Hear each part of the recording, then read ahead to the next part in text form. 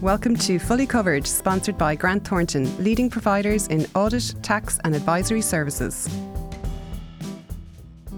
So hi everybody, my name is Emma Leonard. I've worked in the insurance sector for almost 20 years now, having previously worked in claims, regulation and currently in the risk management sphere. Today, I'm delighted to have Minister Jennifer Carroll MacNeill as my guest.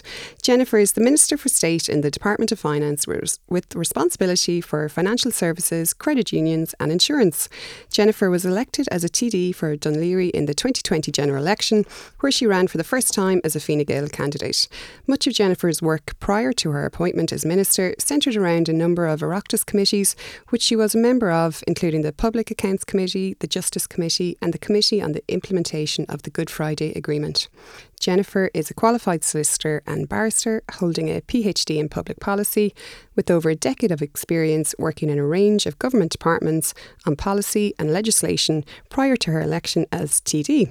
So Jennifer, it's an absolute pleasure to have you here with me today on Fully Covered.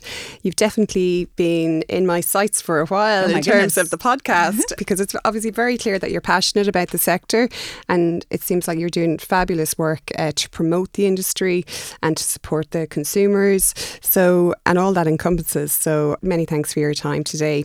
So I'd like to maybe kick off by maybe just you telling me a little bit about your background and maybe a little bit about your role as Minister for Insurance. Well, I mean, my background, you've set out there, my professional work background, but my background is I actually come from a family where insurance was very relevant. We had a small newsagent shop in Blanchardstown, and, you know, now as Minister for Insurance, I'm dealing with the question of, you know, business insurance, public liability insurance for so many shops like that. Then we had a guest house. We moved to the shop didn't work out. You know, there was the Blanchardstown town centre was built and everybody went there instead, as happens to businesses, as happens to small businesses all over Ireland.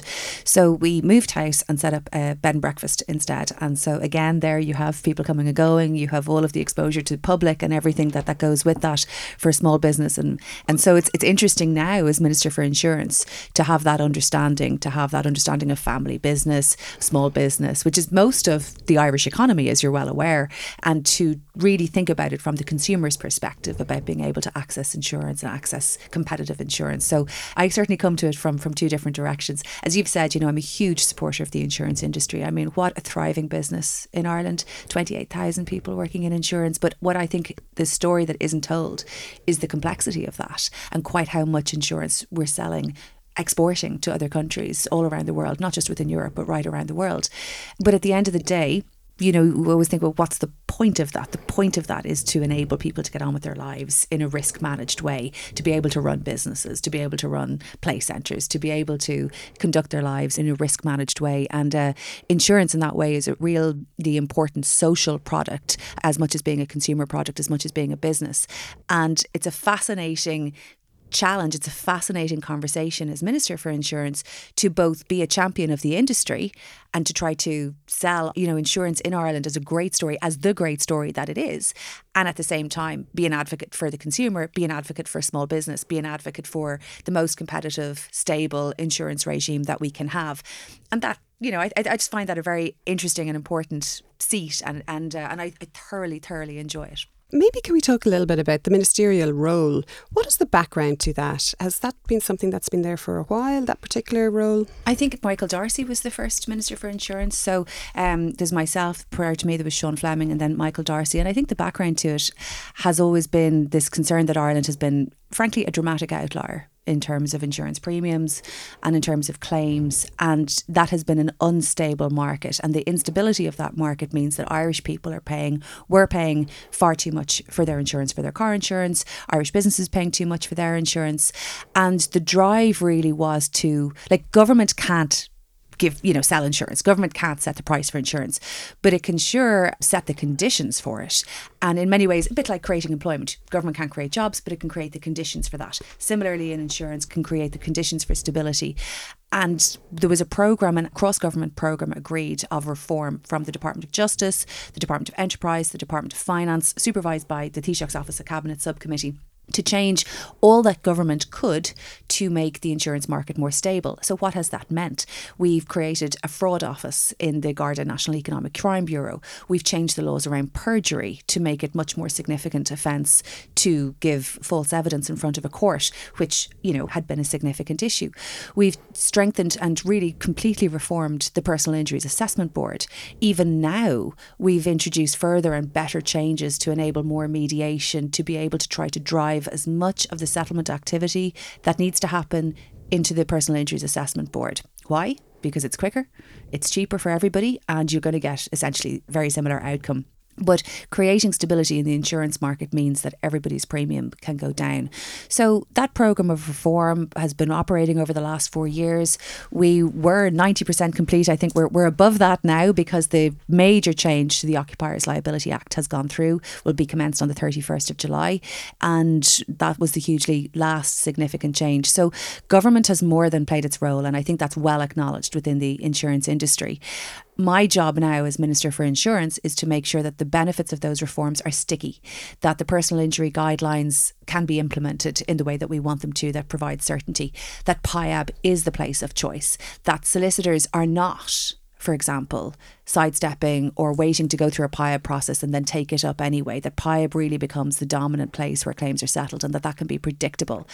I expect to see that reflected in the pricing by insurers for the Irish market. We've already seen huge benefits on motor insurance side, for example, where the premiums have come down by 40% since a peak in 2017.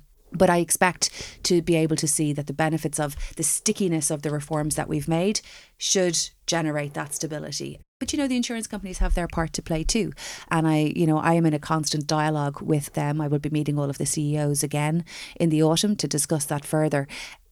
Ireland works as a partnership between business and government, and I think that's the best kind of environment generally. You always want to work in collaboration, you always want to work in partnership. Ireland is a very pro-business economy. My party, Fine Gael, are a very pro-business party because of the economic benefits that are driven from that. But at the same time, business has to come to the table and be practical and be responsive to consumer needs as well. Business needs to come to the table and understand that not everything can be done by models, that that you must price risk based on the individual need, that really have they gone out and really understood their customer, the efforts, the professionalism of their customer, the efforts that they have made to mitigate risk in their business. It isn't enough for me as a politician or as a TD to sit apart from my constituents and not to try to understand the practical difficulties that they're facing and to try to fix the system for them. No more is it acceptable for insurance companies to sit at a distance from what are their customers? What are their source of income? What are their source of income for employment? This is a partnership always. And I think that the government certainly has played its role and will continue to work with the insurance industry to champion it and to make the conditions as stable and as effective for them to operate profitable businesses, because that's not a problem, that's what we want. But at the same time, we expect to see the same leaning in and interest by insurance companies into the detail and the granularity of what businesses in particular are experiencing. Yeah, and there's definitely a lot in there to unpick. And maybe one area that's been very topical at the moment is the lack of competition in certain sectors. And you mentioned there, playgrounds and creches, and we've had, bouncy castle companies and things like that go out of business because they haven't been able to afford the insurance costs. So it's a very tricky balance. I've had people in here talking about, from an insurance company perspective, those risks, they're just too high and there is no competition in the market at the moment. So unfortunately, they have to charge those particular prices based on the risk. So that's the challenge, I suppose, that's there from an insurance company perspective. But then on the other side, absolutely we need to support local businesses and support the economy as much as we can. So how can we get that balance to work a little bit better? I don't accept that argument actually, because in the instances that you've outlined there, solutions were found. So they may have not been found by the insurers whom you spoke to and declined to take the level of interest or the level of leaning in that I'm talking about, but solutions actually have been found for play centres, for bouncy castles, and it has come by really getting into the market, really understanding customers, getting them to come together, to put in a risk mitigation strategy, to make that very clear and to present a new story, new data to the underwriters to be able to price that risk in a more realistic way and away from the way it had been before, to really understand the changes that those businesses had made and that way in which, the professional way in which they've been running. It's just that argument, maybe if it was advanced 2 or 3 years ago, would have been incorrect then, because it has been proved that there is a solution to it. And it's certainly not correct now, because those solutions, those pinch points, solutions have been found. Now let's just put those aside for a second. 90% of the insurance market is working really well. It's very, very competitive. We have, all of the big insurance companies here. We have 5 of the big reinsurance companies based in Ireland. It is a competitive market in large part. Those pinch points, we have found overwhelmingly that they've been sorted out by this sort of work, by people who are interested in doing it. I find, speaking to some of the CEOs of the different insurance companies, some of them are really interested, and I listen to them, the great authenticity with which they describe to me specifically the next steps they're taking on extending their risk appetite, specifically the partnerships that they understand from their business that enable them to take further steps to cover areas that have been overlooked or neglected or not felt possible. And a lot of that is coming from the confidence and the stability of the reform programme. So I just don't accept it. I do acknowledge that there are a couple of areas where, if the community that are looking for insurance haven't made those efforts, yeah, fair enough. I can't, I can't defend that really. But in large part they have. And the Department of Finance, since I've come in as Minister, I've been really encouraged to see the effort with which individual officials in the Department of Finance are engaging with individual insurers to find a solution to individual or, small groups of businesses, small groups of pinch points. And that has delivered results. That isn't seen. But, I see it, and I think it's important that people know that that's what civil servants are doing on their behalf. And as I said to you, government can't provide insurance, but it can create the conditions for it. And I think it's really important that Department of Finance officials and myself and anybody else involved in this at a government level is putting pressure to say. I think we have to be robust, and we have to really challenge what's being said all the time. Certainly I'm challenged with everything that I say, and I don't think that that's an unreasonable proposition for those providing insurance in what is already a very competitive market and an increasingly stable market, an increasingly attractive market. You've talked there about bringing in more competition. And we've seen that the government's reform programme has created the stability to enable that. We've seen Generali, for example, coming back into this market and describing it as an attractive market, as a stable, attractive market. We've seen Outsurance from South Africa come in and look to establish here out in my own constituency, out in Cherrywood, establish a presence there and put in an application to the central bank. I've spoken to a number of different insurance companies who didn't operate in certain sectors, who are now looking to either extend their licence with the central bank or take steps within their existing licence to be able to provide better cover. So that is what I hear. I mean, I've met, even just in the last 4 weeks, met a number of different insurance companies who are describing exactly that to me. You can see different broker presences coming in. You can see how that's impacting the market. So I think it is becoming increasingly competitive. But look, I'm a perfectionist. I want to push it further. I want to drive it further.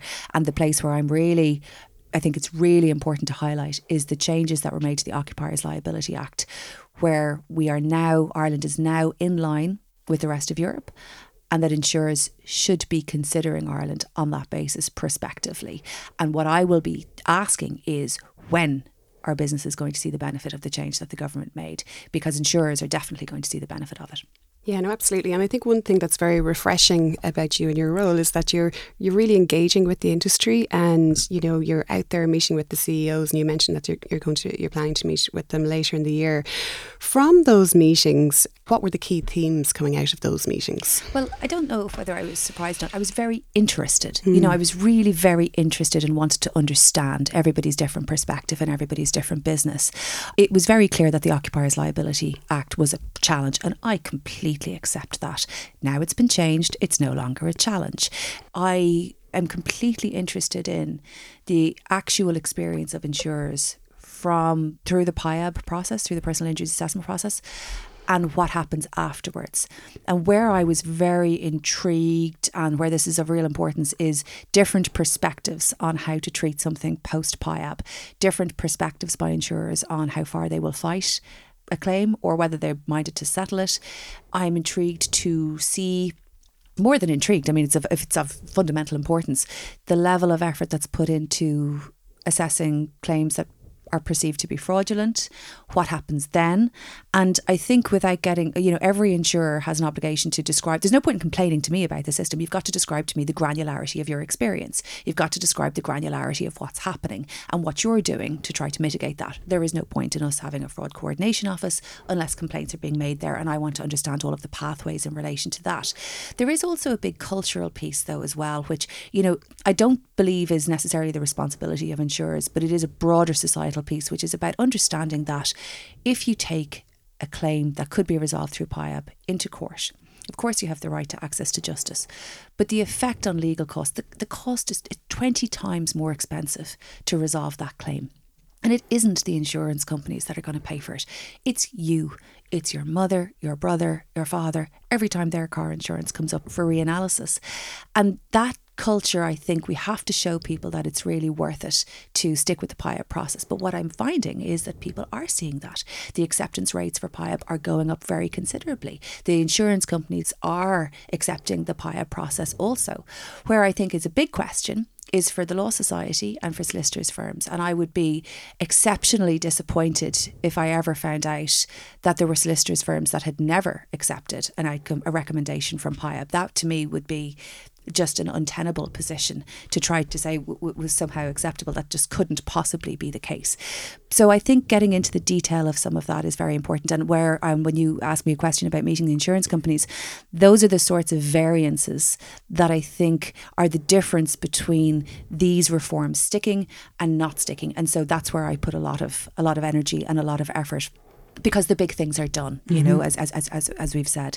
So I'm looking forward to meeting them all again in the autumn. Not only have I had the chance to better understand their businesses and better champion their businesses as much as I can, but I also have had the opportunity to see the change made to the Occupiers Liability Act and understand now, or discuss with them expectations about where that will go. And just in terms of those expectations, are there targets to meet, or how can that be monitored and measured and, subsequent action taken if needed? Well, there's a couple of things. I mean, the first and most important thing is that it's very clear that the courts are going to have to apply the new legislation robustly, which I would, of course, expect them to do. That will be something I think people will want to watch and see. But at the end of the day, the legal change that has been made is very significant. And the insurance companies operating in Ireland do not operate in Ireland as a silo. They operate in other jurisdictions where the change that we've made from being reasonable grounds, knowing or having reasonable grounds to know, to knowing or being actually reckless as to knowing, that is the legal structure under which they operate insurance in other jurisdictions. So they already have a detailed understanding about what that expectation may be. And they have, already the capacity to price in and to understand when that change was likely to be made. We told them it would be done by the end of July. That has now happened. It's been completely predictable. But I recognise, though, there has to be implementation by the courts. There has to be implementation by PIAB. And it's my job to try to make sure that all of those things happen. Where, if you look at the NCID data that came out from the central bank last week, it is clear that the majority of companies are paying what may appear to you or me to be a reasonably small premium of less than €5,000. But €5,000 is an awful lot for a small newsagent shop like I described. It's an awful lot for a small bed and breakfast like I described. These are not insignificant sums. They may be insignificant sums if you're dealing with thousands and thousands of them, but for the individual business holder, they're very significant. And the question is, to what extent have they been inflated by the slips, trips and falls culture that was enabled by the legislation, and where does that change? And if the legislation has changed, the legal basis has changed, the premiums should change. And I think that'll be very important to track over an 18 to 24 month period. Of course, I recognise that there will be incidents for which claims will be made that have not yet been made, and that there's a certain transition period. And I recognise that, of course, and I think business recognises that. But that's a limited period. And, the new law will be in effect from the 31st of July, and any new claim taken will be taken under the new rules. Yeah, some really interesting stuff there. I think hopefully all of those reforms, and we can't underestimate the significance of those reforms in quite a short period of time. So hopefully over the next few years we'll see some significant impacts on the back of those, and that will all help the reputation of the market, because the reputation has really been hit badly, I would say, in Ireland, and there's been a lot of things that have fed into that, unfortunately. But From talking to the new entrants coming into the market, is that something that might have, scared them a little bit about coming in? Or, what are the new entrants' thoughts on the Irish market? They're here because of the changes that have been made by the government, and they say that very, very explicitly. They're here because they can see a different insurance market here than would have been the case 10 years ago. I mean, you're right, the reputation did take a hit, in particular, I think, because PIAB was established in 2003, 2004 and didn't stick. And what I've talked about the stickiness of the PIAB process, of the enhanced PIAB process, is really important. And that's why it's important to be really granular about every element of making sure that works. It didn't work before, and we're not going to let that happen again. But also the underlying conditions that we talked about have changed. The legal position has changed, and insurers can clearly see that there's a profitable industry here, but that it's a stable industry, and that is something that they're happy to move into. And I'm very encouraged by that. And I suppose the regulatory landscape is obviously always very important from an insurer's perspective, either a new entrant coming in or for companies already in situ in Ireland. What are your thoughts on the regulatory environment? I suppose there would be some people out there that would challenge it, that it's quite onerous, and proportionality can be a challenge, I think, for some companies, if they're maybe smaller in size. What are your thoughts on that? Well, I mean, first of all, the central bank is robustly independent, and that's the way it must and should be. However, I do obviously engage with the central bank very, very often, with the governor and deputy governors. I was just down there meeting the insurance team last week to better understand what they're doing, what their perspective is. Obviously, there's a very important part of what the central bank is doing, which is writing so much international insurance out of Ireland.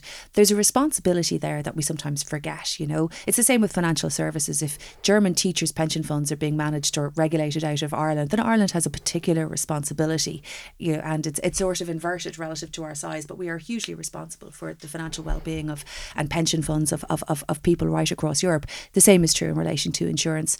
And I think, my perspective on the central bank over time has been that it has been one that suffered a lot of reputational damage during the financial crash, implemented a lot of very significant reforms, is very well supervised by Europe. When I talk to businesses, whether it's financial services, insurance, they want to come here because of the standard of regulation by the central bank.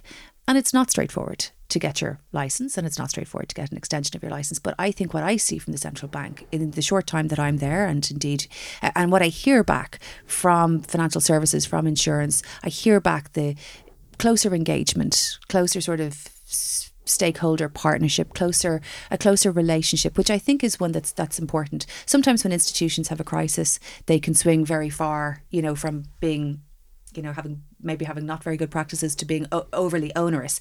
And there's always a time when it swings back. And the challenge is to swing back towards engagement, but without compromising standards. And that's the space I think we're in with the central bank. And I see that and I hear that back from different sectors and different jurisdictions. But there's no question but that being regulated by the Central Bank of Ireland, it's a major point of credibility, particularly in the US financial services market. And that's an important piece. So, I would never ever question the standard that the central bank sets, but I'm always enthusiastic about closer engagement and understanding and partnership and collaboration, because as I said to you earlier, government and business in Ireland work in partnership to be able to drive employment and a strong economy, and the central bank, in my view, has a strong role to play in that also. One thing that I've discussed probably at length during these podcasts is attracting talent into the sector and the gender gap. And it's definitely something where we have seen improvements, and companies are doing a huge amount in this space, and the central bank do support those initiatives as well, really well. But I think there's a lot more to do. I know you're a big proponent of this, and it's something that you feel very strongly about and very supportive of, which is fantastic. But what are your thoughts on that, and what more can the sector do to try and bridge that gap? Gender in financial services, gender equality in financial services is still a problem. There's just no question about that. Where I'm encouraged in the insurance side is that a greater proportion of insurance companies than any others signed up to the Women in Finance Charter. Now, there's a good bit of work to go to do that, but that's just an encouraging note in itself. It's which is a good thing. But I think with financial services more broadly, the first thing is recognising that gender is a problem. Asking what are the work practices that mitigate against women doing well or getting beyond a particular threshold in proportionate numbers, which is the same issue that we see in commercial law firms, in accountancy firms, auditing firms. It's a similar sort of dynamic. So why is that? And I have always been of the view that it's about a disproportionate impact on, this might sound so obvious, sorry, I can't believe I'm even saying it, but a disproportionate impact on women's careers when they have babies. But of course, men and women have babies. Why are women's careers so systematically impacted disproportionately by the fact of having a baby with a partner? And that is the beginning and the end of it. And we have changed 50 years now. We're in the European Union and we publish gender pay gap reporting. We've changed the laws to require gender pay gap reporting because it's still an issue 50 years after it became a right to have the same pay. I mean, that's ridiculous, obviously. Sorry, that's very strong, but really it is. Like, there's no other way of looking at it, after 50 years.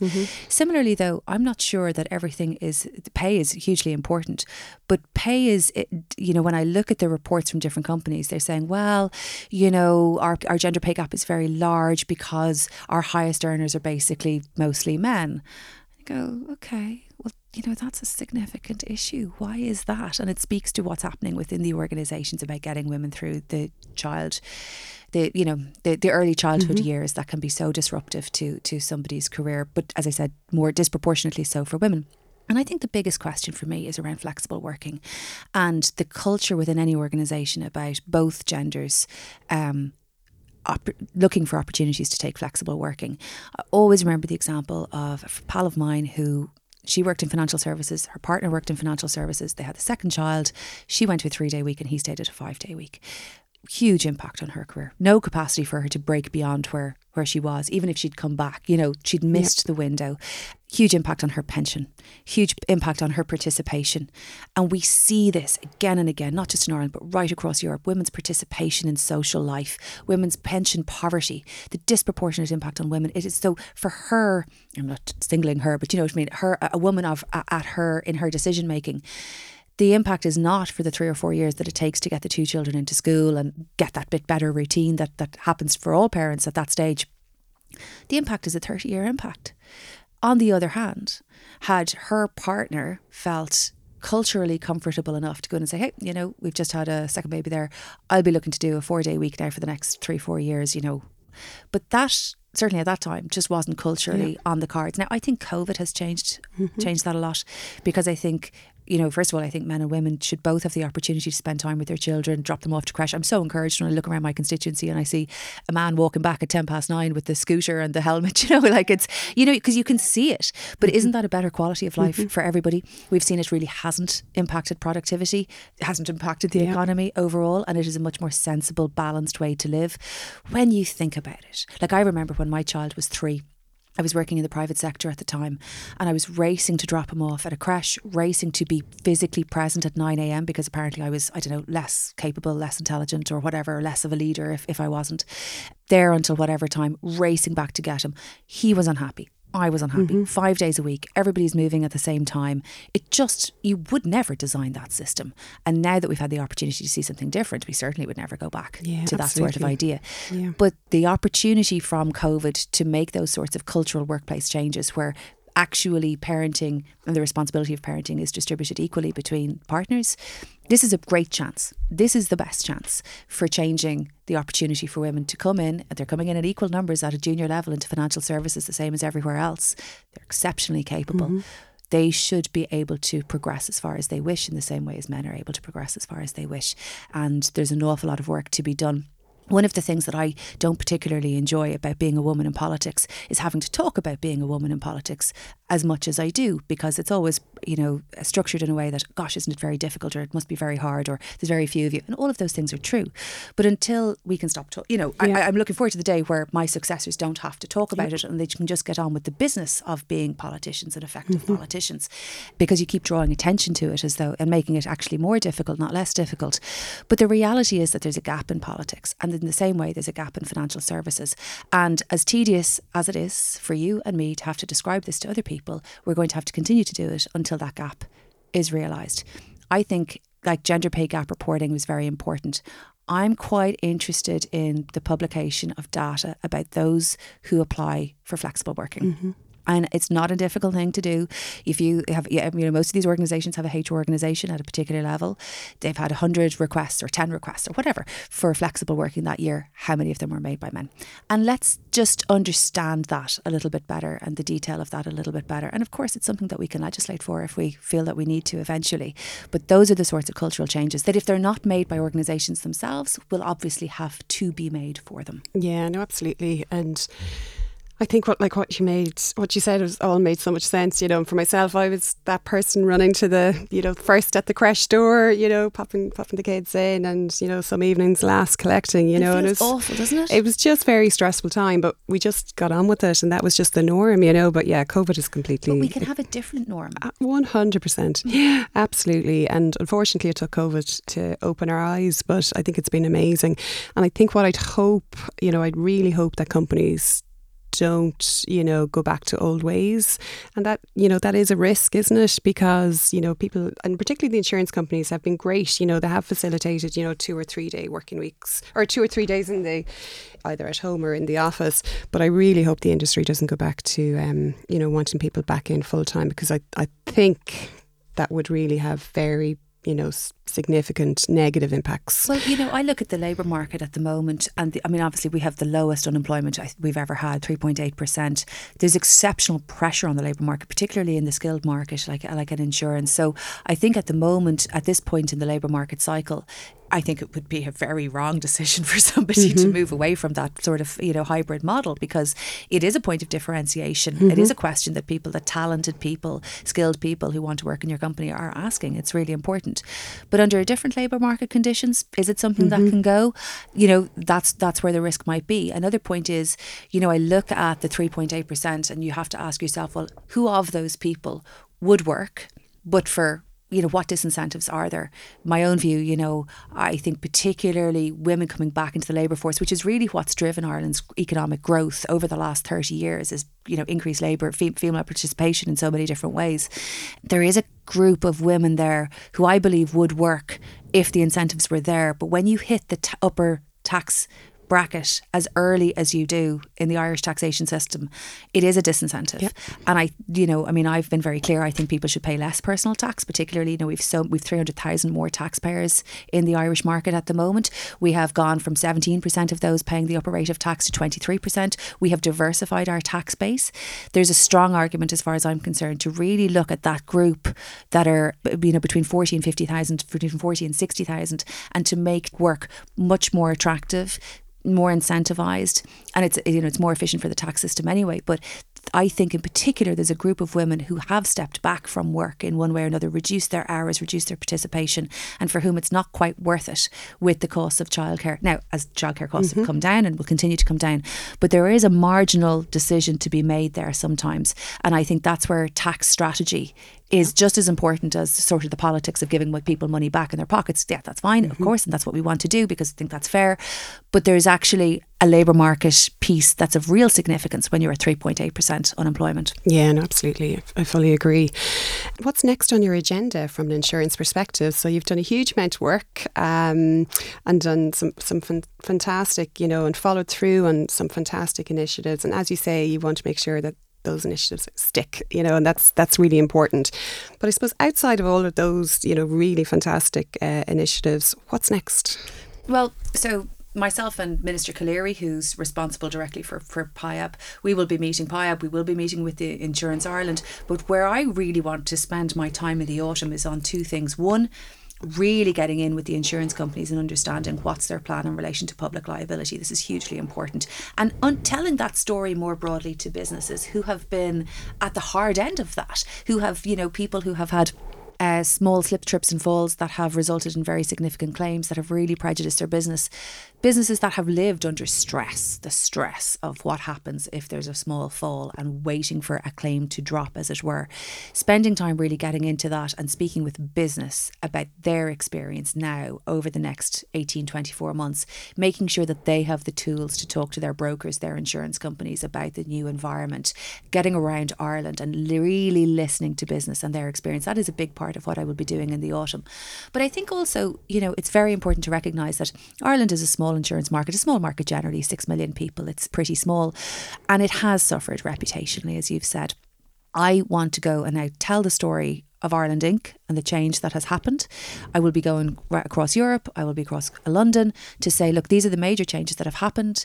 This is what's different. This is why you should consider Ireland differently. Because, as I said, if we're a small market, then we're at the margins of decision making in terms of, well, shall I put 10 or 20 or 30 million in Canada or Ireland, and if in those marginal decisions, I want to have done everything that I can to try to make sure that Ireland is the most competitive place.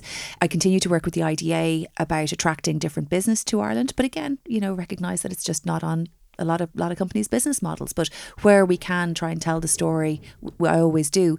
Even in my St. Patrick's Day trip, for example, I was speaking with a Welsh insurance company who've no interest in Ireland at the moment, but sometimes these things are longer term dialogues and discussions.